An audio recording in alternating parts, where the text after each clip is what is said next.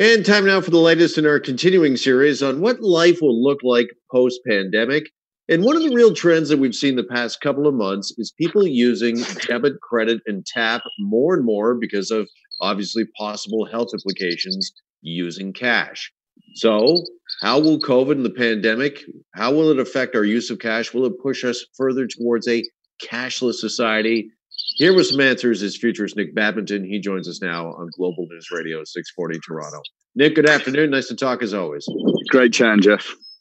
All right, let's start with some stats if we could, Nick, because the lockdown has actually led to a 60% reduction in withdrawals from cash machines, but that doesn't necessarily mean we're using cash less, correct? Yeah, I mean, a lot of people took out a huge amount of cash when this all went down, but now they've sort of been stuck with a lot of that cash, with a lot of the stores actually turning around and saying that they only use contactless payment methods, just with the machines and credit cards, debit cards, and the such like. And I think that going forward, we're going to see the trend of not accepting cash, certainly in Canada, sort of grow and grow and grow. And we may end up following suit with countries like Sweden, Norway, and some of the Nordics, almost accepting zero cash across any of their banks, any of their retail stores, and anywhere that you actually buy goods. All right, well, let's explore that a little further, because I know pre-pandemic, it was actually becoming tougher and tougher in these parts to use cash. We actually, Nick, did some shows on businesses who were, as you just referenced, refusing it, and whether or not they were, I guess, legally allowed to refuse what is, quote unquote, legal tender. So this is kind of a phenomenon, if you will, or a trend that was really growing even pre-pandemic. Yeah. And what's really interesting about this, Jeff, is it's not necessarily like a mass shift, because yes, lots of people will go to contactless payments. That's fine. But there's still, sort of a percentage of people in Canada and down in the US as well, especially, that are underbanked or unbanked. They don't have bank accounts, or they just don't use their bank accounts that much. They do still rely on cash. They do cash in hand work. They pay for goods and services, even rent, using cash. Those sort of underground economies are sort of built to avoid taxation. And a lot of young people in both Canada and the US sort of follow that mode. And now that's been completely disrupted. People like the CRA and the IRS are like rubbing their hands and saying, yeah, now we can take control. But, a lot of these people that were paying for services and trying to do work in a way that was a little bit more positive for their cash flow are going to find it to be very tough times. So is this something you think governments all around the world, Nick, are going to push, that they're going to push citizens towards this cashless society even more for those tax reasons? We know the tax dollar is going to be more dear than ever for governments who, quite frankly, have gone deep in debt in response to the pandemic. Yeah, I mean, one of the first countries that I've been speaking about with sort of the end of cash and the cashless society has been China.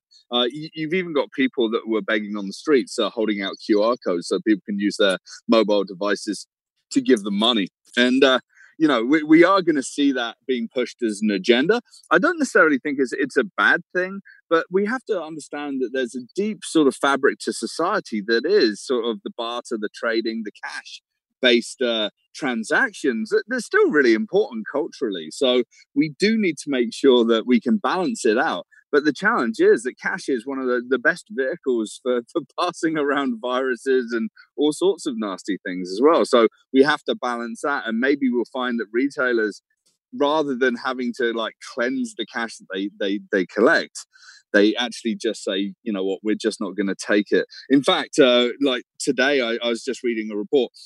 Retailers like Lululemon and Nordstrom have both said that they wouldn't be accepting cash as they reopen their stores.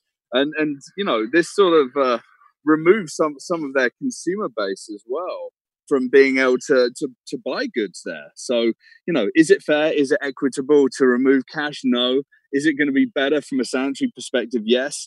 Is it something that's culturally important? Absolutely. So, where do we go? I guess, the people are going to speak, and I don't think we'll see cash disappearing altogether, but we're definitely going to see, retail stores, supermarkets, or whatever become completely cashless.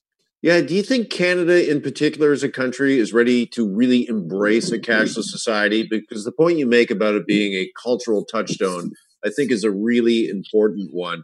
I mean, the decision of who we put on certain bills is a big debate in this country. It's considered to be and has been considered to be a huge honor, obviously, to be on a country's currency. And the value of your currency is one of those things that people really hold in high esteem when it comes to patriotism, if you will, and how their country is viewed on the world stage. So do you think Canada or any other country in particular is really ready to say goodbye to all that and embrace cashless societies? Yeah, it's interesting. I was at the Smithsonian last year, and when I was looking at an exhibit about cash, these bills that we circulate and the coins, they're as much about, there's a political agenda, there's an education agenda, there's something really interesting about, who's represented and how that's passed around and how knowledge is passed around as part of the cash system. So I do think that Canada is well placed to become a cashless society. I do think that we have to listen to people and how they're spending their money, how they're earning their money. And we can't leave anyone behind. So we have to create equity. And I think that that's why cash is going to be sticking around for a long time, because we can't just dictate wholesale what people should do. But I just think that the people that do spend cash are just going to be in smaller, more rebellious business areas. And hey, that might even be a culture that starts to boom itself. Yeah. Just finally, Nick, is this a problem, if you will, that's going to solve itself as more and more people, obviously during this pandemic, and you would think post-pandemic, are going to be shopping online? And obviously it's impossible to trade cash when you're shopping online, doing it virtually. So is cashless society just going to become the norm because of something like that? Yeah, absolutely. I think we've seen a wholesale disruption of what retail looks like. I think the high street is no longer going to look the same as it always has done over the past few decades.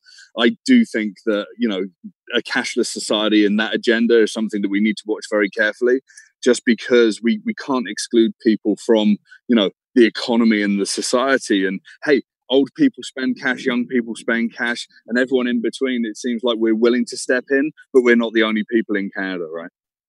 Absolutely. Futurist Nick Badminton with us this afternoon. Nick, a pleasure as always. Stay safe, stay well, enjoy your weekend. Thanks so much, Jeff.